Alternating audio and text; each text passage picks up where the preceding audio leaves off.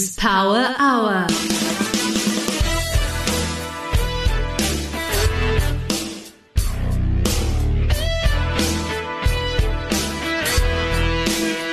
Welcome to the BizNews Power Hour, where we give you the rational perspective on business news that matters.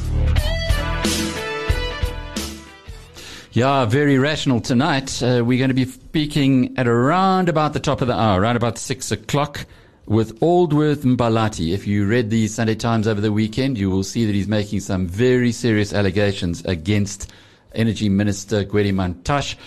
Aldworth owns a company which is, was one of the bidders, a company called DNG Energy. It was a bidder for the round of independent power project emergency, 2,000 megawatts that needs to be added to the grid as soon as possible. He was told that unless he crosses certain palms with silver, he would not get the bid. And indeed, we now know that the Turkish company called powership, highly controversial boats that are sitting off the shore of South Africa, taking natural gas, apparently from who knows where, imported presumably, did get the bid. And Mr. Aldworth Mbalati is taking DME to court. Big story. We'll hear from the man himself. On a happier note, over the weekend, it was the Berkshire Hathaway AGM. And Justin, you've been listening to how many hours of the 4? I have been very intently. It was sporadic. I looked at the highlights and I watched those sections. It was fascinating and great to see Warren and Charlie at their tender ages of 90 and 97 respectively, answering all shareholder questions. We will have clips on 3 of those. David Shapiro and I have been to Berkshire a number of times to the AGMs, so no one could be better positioned, Mr. Shapiro, than you to talk about the crummy hotels that are at ridiculously priced. I mean, you think about that horrible little Holiday Inn hotel we stayed in, where you're on the railway line and a crossing with big trucks, so you don't get a heck of a lot of sleep. And the cost was $400, which translated into 6,500 rand for that's how the profiteering goes on in Omaha. So at least no one was profiteered by this time around. In fact, Buffett used to complain about it. You know, he did say that Omaha takes advantage of the, 40,000-50,000 people that do come, and all the hotels. I did stay in the Holiday Inn, and later on we stayed at I can't remember what it was called, the Landmark or something like that, which was nothing more than a not hotel. A landmark. What was it? I can't. It was within walking distance, and there was a sports cafe which was down there. That's where we stayed. The same place where Koki Koeman used to book us in every year. Yeah, that's right. It's the lowest grade of the Holiday Inn group. Yeah. And it's, okay. Remember, you want to eat, it's got a vending machine.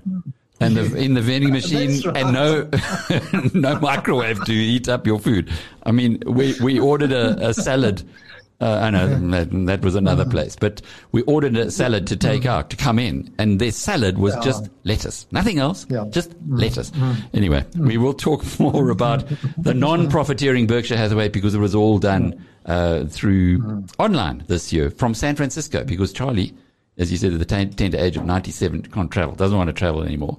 So Warren had to travel to San Francisco for the very first AGM of Berkshire outside of Omaha. And it was interesting also, the incumbent Greg Abel, who's said to be the CEO incoming after Warren, he also got introduced to shareholders, which was nice to see, and he also did a lot of answering. So good news for Berkshire shareholders that they seem to be in good hands. Well, Greg and Ajit Jain are kind of the two contenders, and Ajit is from India originally. Warren loves him so much that he went off to India to go and buy Indian businesses, arrived there, was there for 2 days, and realized that the way they do business in India is not congruent with the way that Berkshire Hathaway does business, and he came home like straight off. Alec, if you watched all 4 hours, you would have seen the hints that Charlie was dropping with regards to Greg. So I think that's where I'm coming from more. So I do understand that it's a two-way race, but I do think after the comments that I heard from Charlie, Greg is going to take the mantle. So in other words, Charlie has got Greg's vote. Yes. Greg has got Charlie's vote. But anyway, we will be hearing some of those clips, and they're really well done, Justin, in watching the whole thing and pulling it out. Then we're going to Mozambique, talking about gas. We've had a lot about energy, and we're going to be talking with Stephen Buchanan-Clarke. He's from Good Governance Africa. We've been chatting trying to track Stephen down for quite some time. He's been very busy to and from Mozambique, and this story's been very topical for the last month. So great to get him pinned down for this evening, and I look forward to his insights, considering that he was on the ground in northern Mozambique at the project, which is now $30 billion. Is it project? Stephen's a braver man than I am, Alec. It's been put on hold due to the military insurgents from Tanzania who are supposedly a part of Muslim fundamentalists. Anyway, he'll be giving us the full story there, but lots coming up in tonight's program. As always, though, we kick off with the main headlines in our flash briefing. Here's our editor-at-large, Jackie Cameron. South Africa says a delivery of 1.1 million Johnson & Johnson coronavirus vaccines has been delayed pending further safety checks. This is the latest blow to the country's stop-start inoculation program. The government ordered 31 million of J&J's single-dose shots and planned to begin issuing them to people over the age of 60 from May the 17th. Health Minister William Kize says that the protracted safety verification process has to be undertaken in conjunction with international regulatory agencies. The South African rand faces a potentially big week with a US employment report and Moody's country rating review expected on Friday. Treasury One currency strategist Andre Cillier says Moody's is unlikely to downgrade South Africa deeper into sub-investment grade. I don't think that we're going to see any downgrades. I think taking the pandemic into account, taking the little bit of growth that we're seeing coming back into the economy, we're seeing quite a resilient stance from the government in terms of the fiscal expenditure, especially when you look at the negotiations going on around the wage negotiations at this point in time. The government seems to be very resilient and seems to be turning on the screws a little bit in spending. And that's definitely something that the Moody's people would look at. Apart from that, we have seen that the collection of revenue looks a little bit better. We have also seen that on the commodity space from the mining houses that they brought in quite substantial profit figures that was reported towards the end of January. And we should not forget that that bodes well for the fiscus as well, because that means that the tax collection would look a little bit better. And as we see spending coming back on board and people feeling generally a little bit more relaxed, and we are not seeing that massive spending coming in from retailers at the moment, but it seems to be going in the right direction. That would also bode well for the fiscus in the sense that the tax collection from VAT, etc., would look better.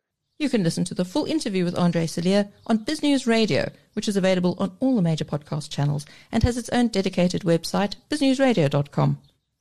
Cryptocurrencies were broadly higher on Monday, with Bitcoin climbing above $58,000, while Ether jumped 6% in New York. Edward Moyer, a senior market analyst at Oanda, is quoted as saying in a note that Ethereum is rising and not much seems to be in its way.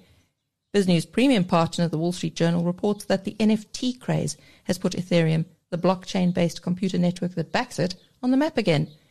NFTs, or non-fungible tokens, are Bitcoin-like tokens with a twist. Only one at a time is created, and they aren't interchangeable as currency tokens are. The NFT is connected to a digital work of art or other real-world item and sold as a unique digital property. Since the launch of the National Basketball Association's Top Shot collectibles 6 months ago, NFTs have become a cultural phenomenon. The band Kings of Leon sold NFTs tied to an album release. Twitter chief executive Jack Dorsey auctioned an NFT of his first ever tweet, and digital artist Beeple sold an NFT artwork at Christie's for a record $69 million. And that brings to a close your BizNews Flash Briefing. I'm Jackie Cameron for BizNews. Well, we're going to hear a little more from Andre Cillier later on in this program with our new currency focus brought to you by Treasury One. We'll also be hearing from Clive Nates, who's the chairman of Lincoln City. David, I went to Lincoln City to see them getting promoted from League 2 to League 1 in England. They're in a position now where they could get promoted to the Championship. They come from non-league. So all round, it's quite a big story that Clive Nates is going to be able to tell us about. But we'll be picking up with him in around about 10 to 6 or so, around about that time. But fascinating. We see Clive on our screen now. If you're watching on YouTube, you can see Clive. How's it, Clive? We'll be talking to you a little bit later. Okay, but first, let's find out what's going on with the markets. And BrightRock believes that with every change in life comes opportunity. And the markets aren't any different. The daily movements in the markets mean change for us all, sometimes small, sometimes big. This daily market report is made just for you by BrightRock, the first ever needs-matched life insurance that changes as your life changes. Here's Justin Rowe-Roberts.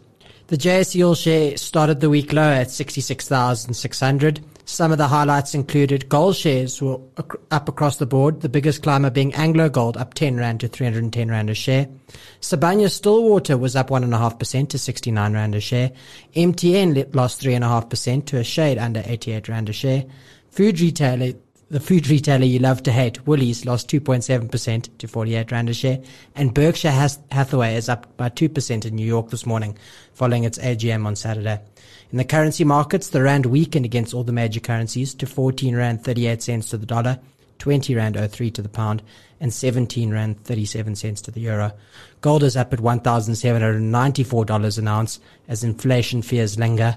Brent crude is up at $68 a barrel, and the premier cryptocurrency will put you back $835K a Bitcoin. What's that about the food retailer you love to I love Woolies. So this is where it actually comes from, Alec. Yesterday I was watching something on Bloomberg, and they were saying you wanna own companies that have pricing power. And which company epitomizes that other than Woolies? I just think every time I buy a Club Sami, it's £2 more expensive. I used to, a former colleague of ours,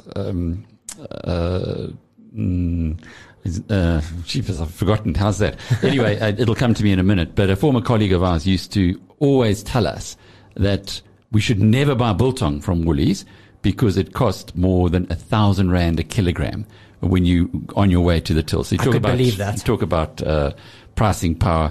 I only remember my colleague as Cockroach. I'm sure he's listening now saying, Jeepers, you've forgotten me already. Anyway. What a nickname. Well, he was, Cockroach was the partner of Barry Sargent, who called himself Hyena. So they were our two guys who, Julius Cobbett. Jules, I'm so sorry to have forgotten your name. Just slipped my mind for a minute there. But Julius was also the guy who bought Capitec shares when they were, 50 Rand or something, because he became a Capitec shareholder. So Jules was the kind of guy to follow when it came to things like Woolworths, and I'm sure he would agree 100% with you. And this market report was made just for you by BrightRock, the first ever needs-matched life insurance that changes as your life changes. You're listening to the BizNews Power Hour, brought to you by the team at biznews.com. That's a bit embarrassing, David, when you just remember a person by a nickname and his nickname is Cockroach. Jules, his dad was a great value investor. DJ Cobbett was on the market for years. Yeah, Julian's a big loss. Julius, rather, is a big loss to financial journalism. Because his dad was such a good investor and such a wealthy guy, I think Julius just manages his property portfolio nowadays. But you know Clive Nates. Did you guys ever work together, Dave? You and Clive? No, he was too important for me. He worked at Liberty and then he was at Peregrine. Clive, you obviously... Of course, I've known Clive for a long time. We're going to talk about Lincoln City in a little while, but you could also give us some insights, I'm sure, about Warren Buffett and Charlie Munger. That's your world. It was my world. Now it's just football. Okay. Well... we've had Justin has been having a look at the AGM, the Berkshire Hathaway AGM that used to be written in concrete in our calendars, David, you and I, for many, many years. Now it's because of COVID. Even if we wanted to go, we couldn't go. Also with Charlie at 97 and Warren at 90, the guys are getting on a little. You pulled out 3 really interesting clips. Just tell us about the first one, which is about fear. So basically, the shareholder asked the question that in the midst of the March 2020 lows, when Berkshire were offloading airline stocks and bank stocks, they were essentially being fearful when people were most fearful. And one of Warren Buffett's most famous quotes is, "Be fearful when others are greedy, and greedy when others are fearful." I thought it was a great question from the shareholder, and I thought Warren gave a great answer. And should we play that, did you? This first question that came in from Andy Sees. He says he's the owner of not nearly enough B shares. He says, Mr. Buffett, you're well known for saying to be fearful when others are greedy and be greedy when others are fearful. But by all appearances, Berkshire was fearful when others were most fearful in the early months of COVID. Dumping airline stocks at or near the low, not taking advantage of the fear gripping the market to buy shares of public companies at exceptional discounts, and being hesitant to buy back significant amounts of Berkshire stock at very attractive prices. I'd appreciate hearing your thoughts surrounding this time and how Berkshire approached its decision-making, specifically after it was assured through the CARES Act that the government would provide a robust backstop to the financial markets. I am, just as Charlie is the chief culture officer, I'm the chief risk officer of Berkshire. That's my job. We hope we do well, but we want to be sure we don't do terribly. But we didn't sell a substantial amount. I mean, we're a company with probably $700 billion worth of businesses. Some we own in their entirety, some we own a piece of, and I don't know whether we were sellers of maybe 1% of the value of all the businesses we had at that period. But the airlines, clearly what happened was not their fault in any way, shape, or form. It wasn't like 2008 and 9 when people blamed the banks and hated to see them help. So it was, you look at these figures of $2 trillion for Apple and so on. The entire big four airlines, they sold for about $100 billion almost. I mean, it's a very, very small. Combined, they wouldn't come close to making the cut. I mean, they wouldn't be in the top 50. So anyway, they went into the government. They needed government help, or they would go bankrupt, some of them. They lost prospective earning power. I mean, right now, international travel's not come back. But I would say overall, too, the economic recovery has gone far better than you could say with any assurance. So we didn't like having as much money as we had in banks at that time. So I cut back some of the bank investment. But basically our net sales were about 1% or 1.5%. And looking back, it would have been better to be buying. But I do not consider it a great moment in Berkshire's history. But I also we've got more net worth than any company in the United States under accounting principles, and we've got $600 or $700 billion of generally good businesses, and I think the airline business has done better because we've sold, and I wish them well. But I still wouldn't want to buy the airline business. David, so Justin likes what Warren said. What do you think? He later on, he said that the government, they went to government for assistance. And they said that if they had known that Buffett or Berkshire were shareholders, they would have said, you don't need our assistance, go to your shareholders. And he didn't want to be seen as a shareholder, which I think came later. I couldn't pick it up in that clip. But there might be validity to that. I think that they got it wrong in the sense that they did act on fear and they got out. And I don't know whether it was their decision or whether it was Todd and Ted that made the decision. We don't know anymore who actually makes some of the decisions that we discuss later. Clive, do you buy Buffett? He's been preaching to us for years and years and years. As Justin said earlier, let's be greedy when others are fearful. There was a lot of fear around in March, April, and Buffett was selling. Yeah, he got it wrong, but anybody can get it wrong, as we can see in football. The greedy six, they also got it wrong. Jeez, didn't David, they who just? supports one of them, surely knows that. No, Dave, as I was going to say, you're 100% right, and it was something that I was going to mention. He clearly said that if they were 10% shareholders in these airline stocks, which they were, the government would have said, go to Berkshire Hathaway. They've got 150 billion in cash that they're lying on. Go to them for a bailout. But as a result of them reducing their stake or cutting their stake altogether, the government bailout was pretty much the only option to keep these airlines above water. Wow. Justin, there's also history there as well. Buffett has made many comments about the Wright brothers, and about buying airlines. And it was rather odd that he actually bought the airline when he did. So when he said he wouldn't buy it now, I think he's going back to his original view. Alec, you're great with quotes. I can't remember the one that he said about the Wright brothers, which was... he said if there were any capitalists around at Kitty Hawk, they would have shot the Wright brothers there and then, because the destruction of value that the airline industry has visited upon mankind has been quite astronomical. We're just going to pick up one more clip from the Berkshire Hathaway AGM, and that's on cryptocurrency. This is a classic. Now that the crypto market overall is valued at $2 trillion, do you still consider cryptos as worthless artificial gold? Well, I knew there'd be a question on Bitcoin or crypto.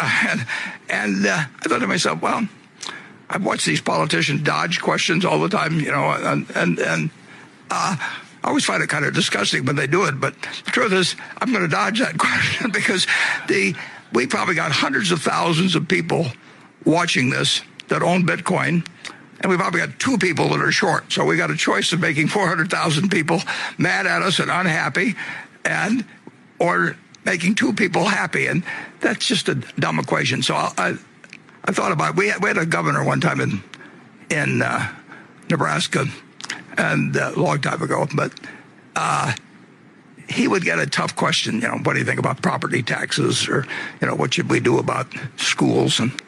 And he'd look right at the person. He'd say, I'm all right on that one. And he'd just walk off. Well, I'm all right on that one, and maybe we'll see how Charlie is. Well, those who know me well are just waving the red flag of the bull. Of course, I hate the Bitcoin success.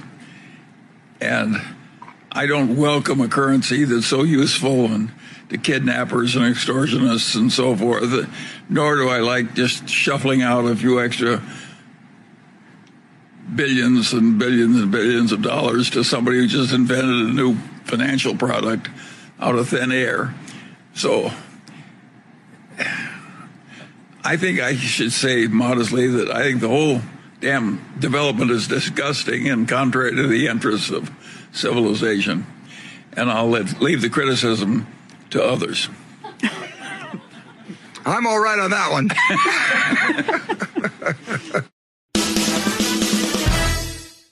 Well, I guess we can't top that one, can we?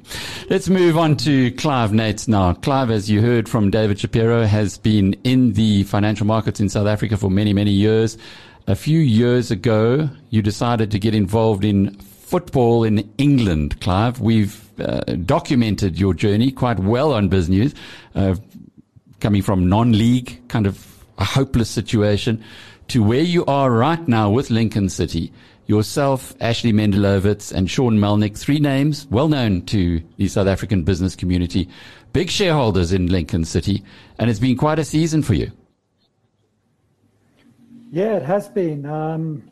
We got a budget that is probably only in the 3rd quartile, but we're in the playoffs, which has been an incredible achievement. Also, the youngest squad of all 92 clubs in the Premier League and EFL.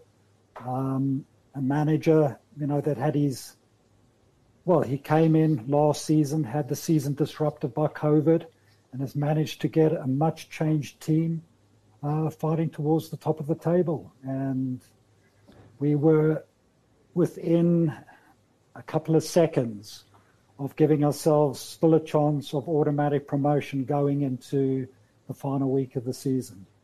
So what is a guy who lives in Cape Town, who's been in financial markets in South Africa his whole life, got to do with becoming an owner of a football club in England. This is supposed to be Russian oligarchs and oil sheikhs from the Middle East. It's their territory. Yeah, just a correction. Lived in Joburg almost all my life, so not Cape Town. But yeah, just football crazy from a kid.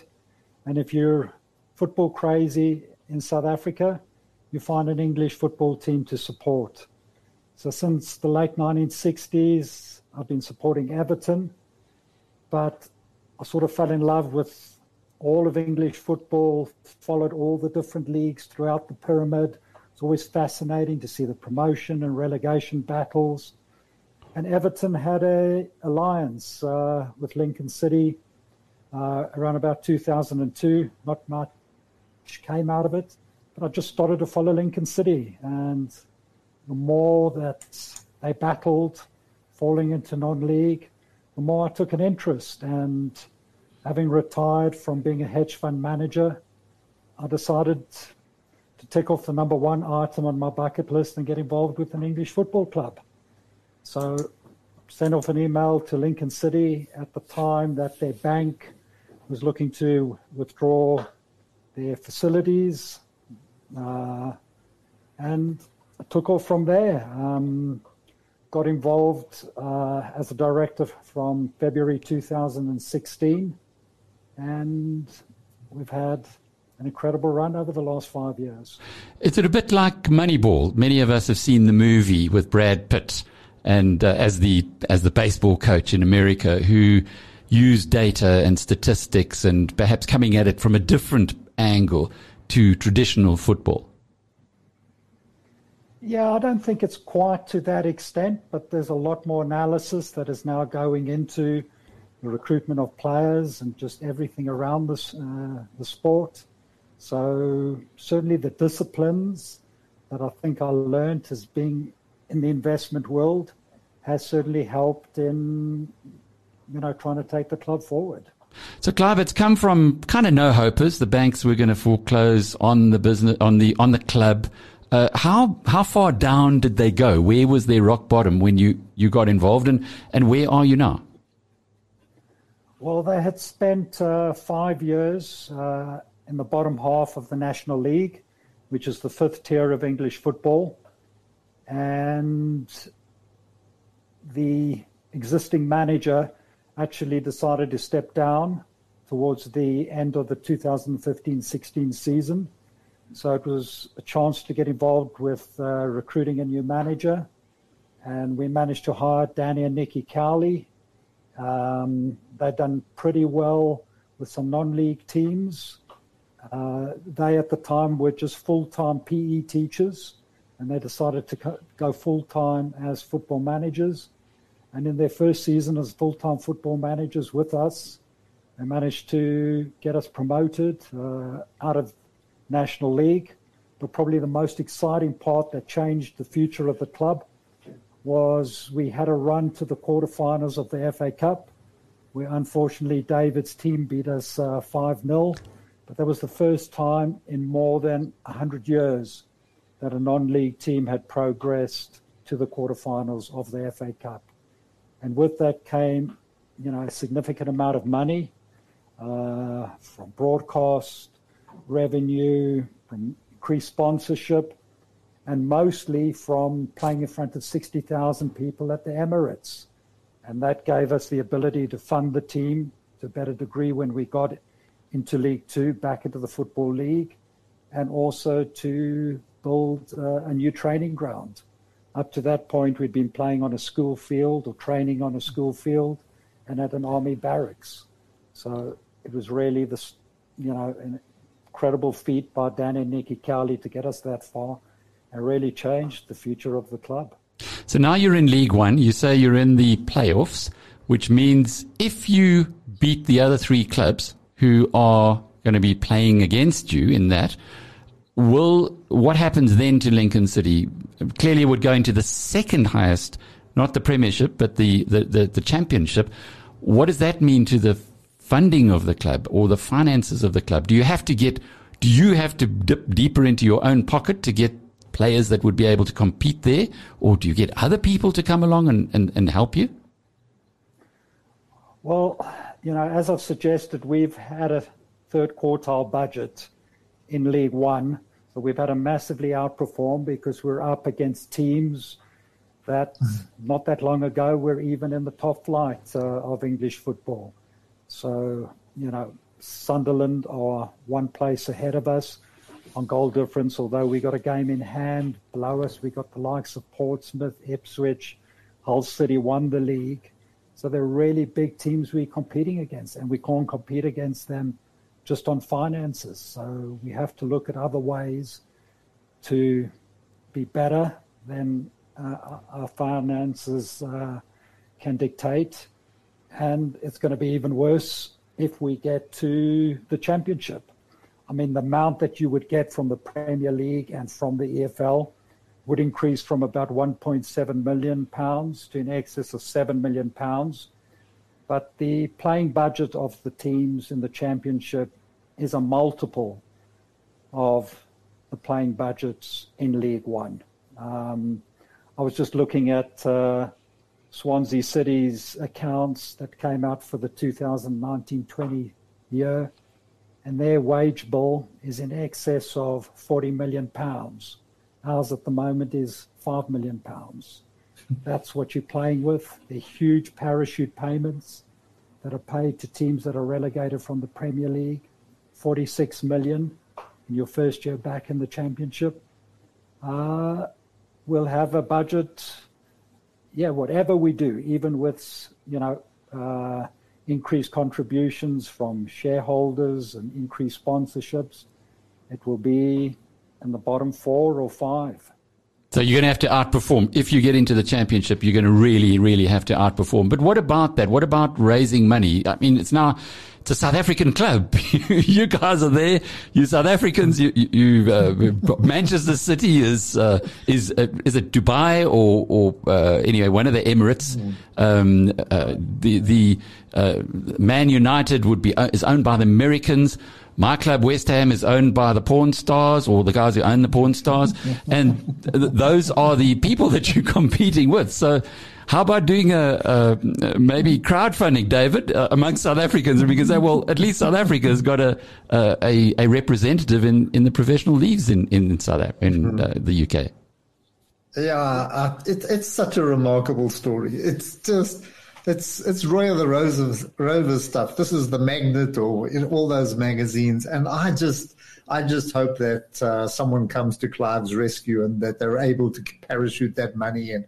Because, I mean, Lincoln is I don't know, when did it start? It's an 1880 or I don't know, thereabouts. It's been around forever. Yeah. How do I know this? I was going through stuff yesterday. My dad started to support Arsenal in 1927.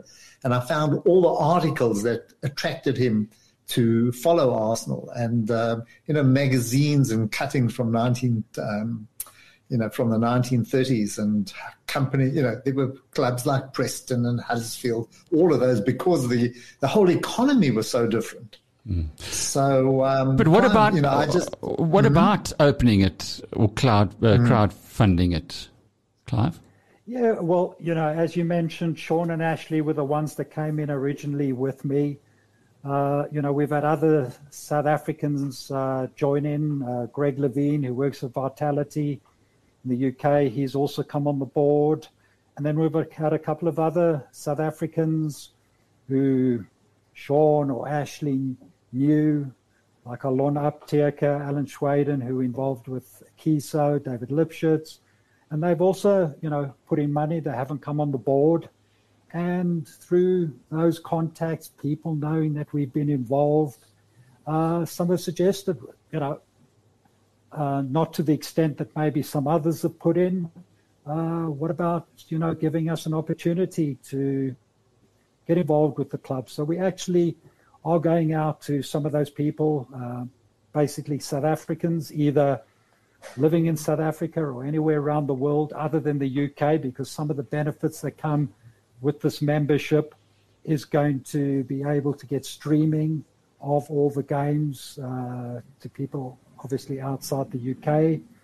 And they're putting in around £20,000 each.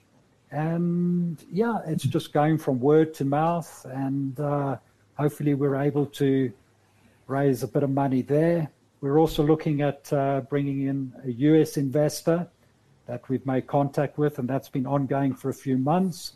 But it's just the final formalities, and he should be investing in the club in the next couple of weeks. Well, even for those who are not putting money behind you, they certainly could be pulling for Lincoln City, every South African's second club, or maybe some South Africans' first club like yours, Clive. When are the playoffs? When can we watch? The playoffs, we're not sure which night will kick off, but the first leg is on the 18th or 19th of May. Well, we told our community to pull hard for my octopus teacher on the 26th of April, and that helped. So here we go. We'll be with you on the 18th or 19th of May. Clive Nates, a hedge fund manager who's the chairman of the English football side, Lincoln City. You're listening to the BizNews Power Hour, brought to you by the team at biznews.com. Well, as promised earlier, we've now got Andre Cilliers to give us a little more insight into the currency markets. Lots of interest in the rand by every member of the BizNews community. So let's hear what Jackie and Andre have got to tell us this week. This currency focus is proudly brought to you by Treasury One, South Africa's leading treasury solutions company that unlocks financial value for your business. Welcome to the BizNews Currency Focus. I'm Jackie Cameron for BizNews. With me today is Treasury One currency analyst Andre Cilliers to share his insights on the value of the rand. Andre, tell us what's been happening to the rand since Friday. Well, since Friday, we had an interesting one in the sense that we've seen the US dollar retreating from the highs around the 121 level down to almost breaking the 120 level. That caused the rand to retreat a little bit from the 1420, 1418 levels. That was the best level seen last week, right up into the sort of mid-50s almost. By this morning, we've seen some retreat again, and that's simply because we're seeing the dollar making some inroads, or rather losing some of its value again, and the euro picking up towards the midst of the 120s. So a little bit of play around the area, and the rand mostly being driven by what happens in the dollar market. Can you tell us how the rand's value is linked to the US dollar? Yes, it's not only linked to the US dollar, it's linked to a basket of currencies. And when you look at the value of the rand, you should look more or less at what is our trading counterparts and what is our value of trade with our trading counterparts. All of those goes into a basket, and that really determines the value of the rand. It's so interesting that a lot of people still got this perception, they read the newspapers about all the negativity that happens in the country. And then they want to link that to the rand and decide the rand should be weak or should be strong. Generally, that creates a feeling of weakness, whilst we're seeing totally the opposite.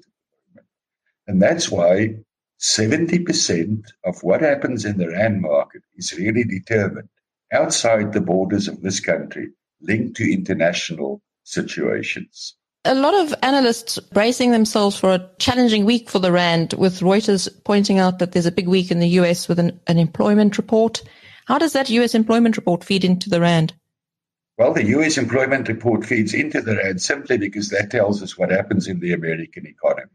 The American economy, being the biggest economy in the world, has got a dramatic impact on the rest of the world and the outlook for the rest of the world. So if you see an American economy doing well, the general feeling is that we'll see the rest of the world economies doing well, and that will filter through into the emerging markets.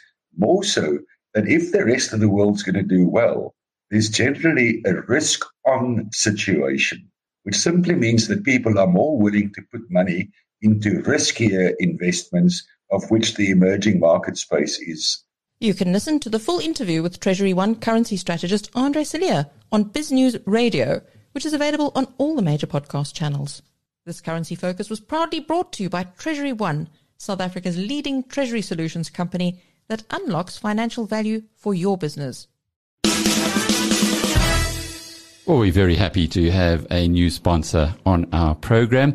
It is, though, telling us lots of insights there, David, about the currency markets. How are you reading it?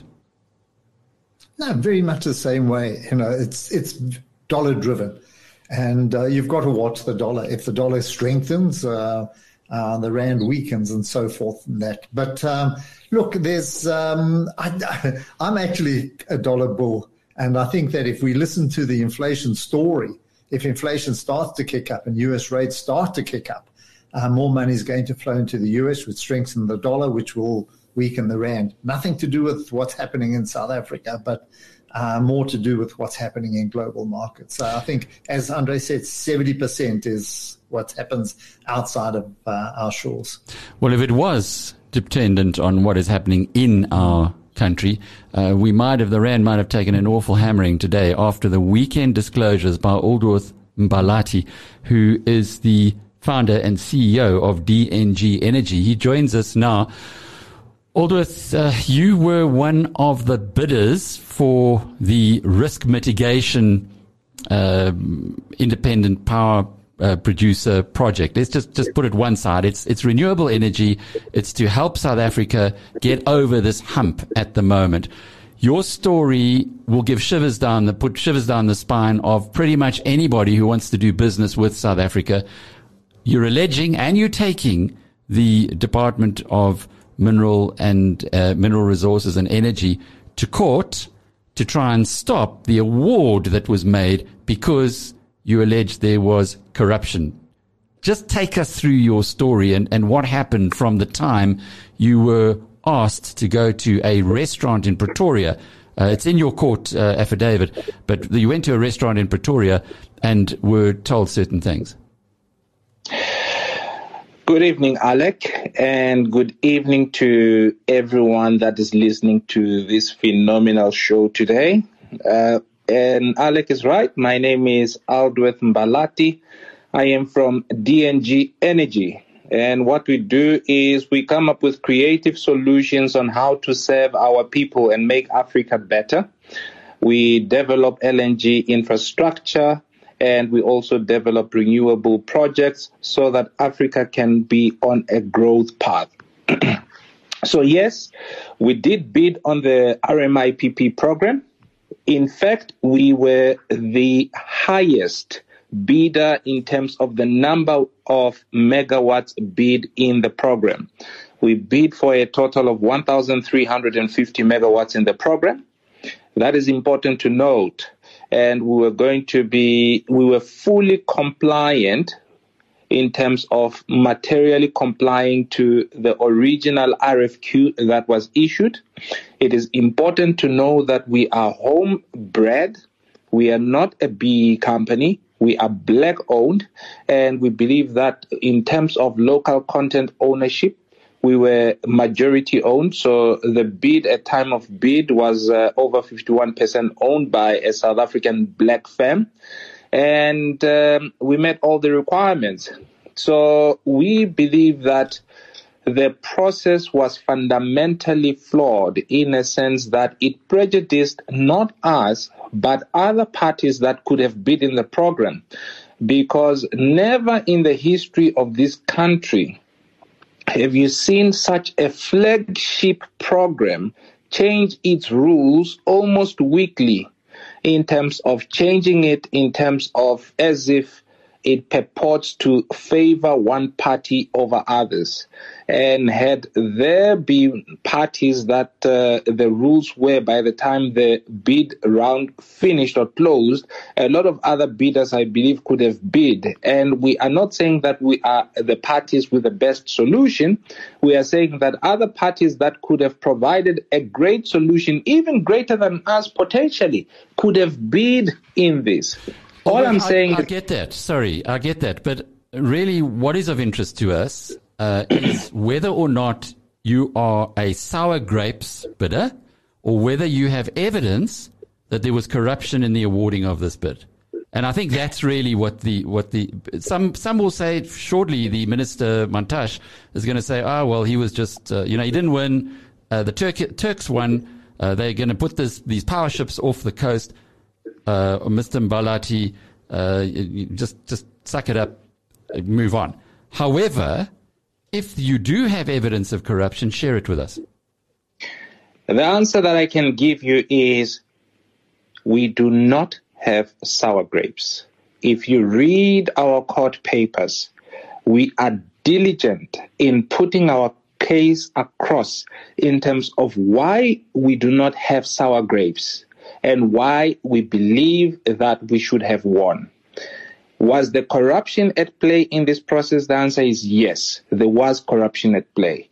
Do we have evidence of such? The answer is yes, we have evidence of such. So without creating a long paragraph answering your question directly, the answer is we do not have sour grapes. And yes, we believe that the process was not fair in terms of giving the rightful bidders what is theirs. Lord Peter Hain is on your board. He is well known as a fighter against corruption. Did he motivate your stance here in any way or support it? Peter Hain is part of our non-executive directors. Before you take any legal action that has a material impact on the business, you need to consult with your board. And our board voted or advised us that it is prudent for us to take the route that we are taking. So it is not a unilateral decision that I have taken as Mbalati, but it is a decision that is supported by our full board. And you talk of a business associate and a familial relation of Gwede Mantashe. Just unpack that for us. Alec, I would love to unpack that for you. I mean, it is one of the things that I would like to delve deeper into and explain greater detail into. However, at this moment, without falling short to your listeners, is that we haven't had the answering affidavit from the minister, and we haven't had our heads of argument prepared, and we haven't sat in court and us ventilating our facts in full. It would be remiss of me in terms of prejudicing other parties right now without having to go through the full process of court. However, I can confirm to you today that there is malfeasance in the process, and it is something that we will be ventilating as the process unfolds. I guess the question on that is to ask whether the people who met with you and wanted you to cross their palms with silver were indeed related to the Minister of Energy. If that's the case, well, then you've got a strong case. But if they are just chances, are you sure that they do have that close connection? Let me answer it in a different manner, Alec. We believe strongly in the merits of our case. And to explain how strongly we believe in the merits of our case, let me explain the gravity. This case has the potential of changing the course of South Africa. And it is not a decision that one takes lightly in terms of approaching the courts to say, hey, we need help. And secondly, it is a double-edged sword that if we are not confident that our case is strong enough, I am a young businessman, and I do not want to destroy my chances of future success in this country, of gaining the reputation that I took government because I had sour grapes. So you need to look at it from putting yourself in our shoes to say that potentially these chaps may have something. And we are confident that we have put in a solid case, and we are further to bolster ourselves by the further evidence that we put on the table in terms of solidifying the merits that we have on the table. So we do not have sour grapes, and we believe in the strength of the merits of our case that we believe that we stand a very good chance that an objective party will find in our favor that there was malfeasance and we were not properly adjudicated.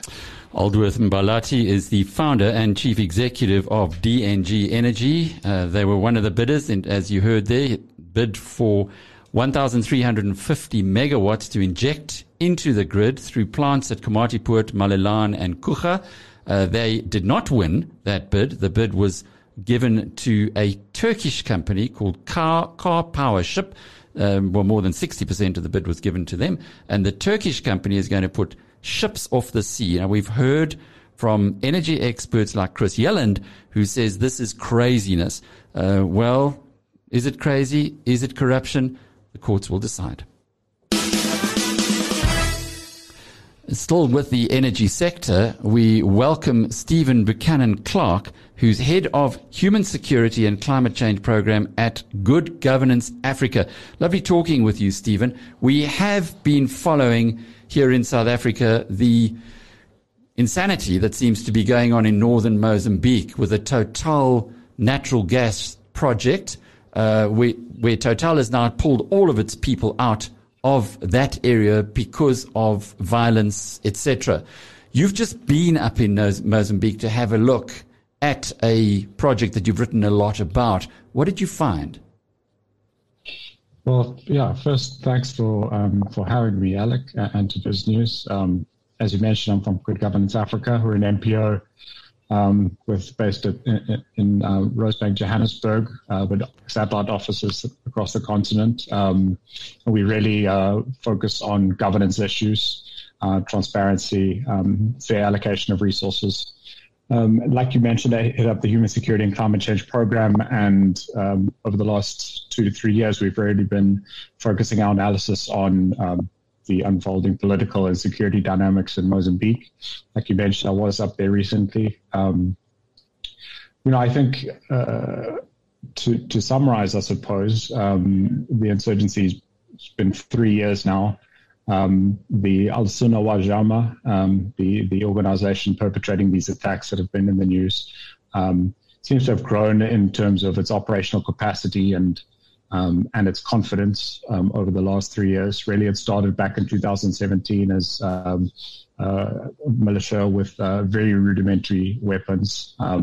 They seem to have been strengthened over the last 3 years, and as I'm sure you're aware, the Palmer attacks are indicative of that growth and confidence. Currently, the Mozambican government, I think, really wants to take ownership of the security response, but there are some very deep, I think, structural problems with the Mozambican security services that they need to address. There's also cross-border dynamics that make combating this type of insurgency very difficult. Of course, the conflict has seen a escalating humanitarian crisis, which has to be dealt with sort of simultaneously, which makes things very difficult. They estimate about 600,000, 700,000 have been affected by the conflict in terms of internally displaced persons. There's whole towns that are empty, islands off the coast of Cabo Delgado that are now empty. The government have set up IDP camps around Nampula and other places in the province. But funding, there's multiple crises going on around the world, of course. So funding is very limited, and and we see this deepening humanitarian situation. Stephen, potential. You've given us a lot of big words there. Let's get to the small words. The Americans have said we'll send in the Marines. Mozambique has said no, thank you. Now, if that's the case, given the Americans are attacking terror, Al-Qaeda, etc., and this seems to be related, why would the Mozambicans, who are not able to get Total to bring its people back, not accept American support? I think the Mozambican government is very reticent to let in any international support. I think there's probably regional actors that would prefer if they had to bring in international support, because they're worried that they want to control the allergy sector in the north. They want to make sure that Mozambique stands to benefit the most, and the Americans had agreed to send in a Green Berets to provide special forces training. That's not something new. That special forces training took place last year as well, and the US, of course, is engaged in bilateral security training with many African countries. I don't think it was fundamentally in response to the insurgency that announcement took place. But there are many commentators who say the reason why the Mozambican government is not wanting to get this thing sorted out is because the elite are benefiting. The elite want to have their share of whatever largesse is going to be distributed by the French company Total. How much relevance is there to that suggestion? I think, some of that holds water. Of course, to understand the conflict in the north, there is a political economy dimension.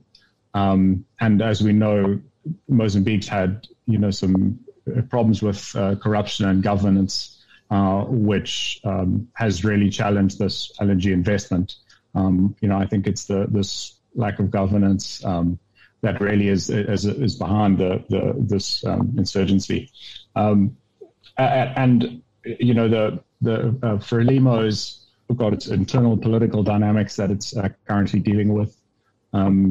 So there's just a lot going on at the political level and the geopolitical level, which has made a coherent regional response to this very difficult. I'm sure that Total is wishing they'd never heard of Mozambique before, but they are in there. What will it take to get the company back into the northern or into the Pemba or the Cabo Delgado province? Yeah, well, they pulled out from the Fungi Peninsula. Originally, they had requested, I think it was a 25-kilometer perimeter of safety. After the palm attacks, that was the severity of it, I think, made them renegotiate or rethink that their action on Mozambique. But bear in mind, Total signed decades-long contracts. So over the long term, this could just be a small blip. And, this force majeure, while they have pulled out, if the situation can stabilize, I'm sure they will be willing to come back in. But that's the challenge. After these palm attacks, the insurgents are well-equipped, well-resourced. So I think we will likely see more attacks, perhaps some even as significant as Palmer in the coming months. Stephen Buchanan-Clarke giving us some sobering news there from the biggest investment on the African continent, a multiple of the GDP in Mozambique, and now it's all on hold because of politics. BrightRock believes that with every change in life comes opportunity, and the markets aren't any different. The daily movements in the markets mean change for us all, sometimes small, sometimes big. This daily market report is made just for you by BrightRock, the first ever needs-matched life insurance that changes as your life changes. Justin? The JSE All Share Index started the week low at 66,600. The highlights included gold shares up across the board, the biggest climber being Anglo Gold up 10 Rand to 310 Rand a share. Sibanye-Stillwater up 1.5% to 69 Rand a share. MTN lost 3.5% to a shade under 88 Rand. The food retailer you love to hate, Woolworths, lost 2.7% to 48 Rand a share. And Berkshire Hathaway is up by 2% in New York this morning, following its AGM on Saturday. In the currency markets, the rand weakened against all the major currencies to 14 Rand 38 to the dollar, 20 Rand 3 cents to the pound, and 17 Rand and 37 cents to the euro. Gold is up at $1,794 an ounce as inflation fears linger. Brent crude is up at $68 a barrel, and the premier cryptocurrency will put you back 835k a Bitcoin. Thank you, Justin. And this market report was made just for you by BrightRock, the first ever needs-matched life insurance that changes as your life changes. David Shapiro, boy, democracy's got a long way to go in our continent. In fact, that's a question I was going to ask you. I'm saying, there were no resolved issues tonight. We didn't hear it in Mozambique. We didn't hear it with the Turkish story as well. There's so many unanswered questions that linger. And I don't know what the end game in all of this is, but it doesn't seem to be democracy. And I think we need to make some sweeping changes if we're going to see democracy come in. Well, at least here in South Africa, we do have a constitutional democracy, and we do have the courts. So someone like Aldworth Mbalati can take his case to the court, and it does, as he says, this will change the direction of the country, perhaps. But we had at the Zondo Commission the president saying, we like cadre deployment. It can work. It's a bit like, we like communism. Yes, the Soviet Union has collapsed, but it can work. Well, we live in hope forever. Thanks for being with us tonight. We look forward to being back in your company again tomorrow between 5:30 and 6:30 from the BizNews team. Until then, cheerio. You've been listening to the Power Hour, brought to you by the team at BizNews.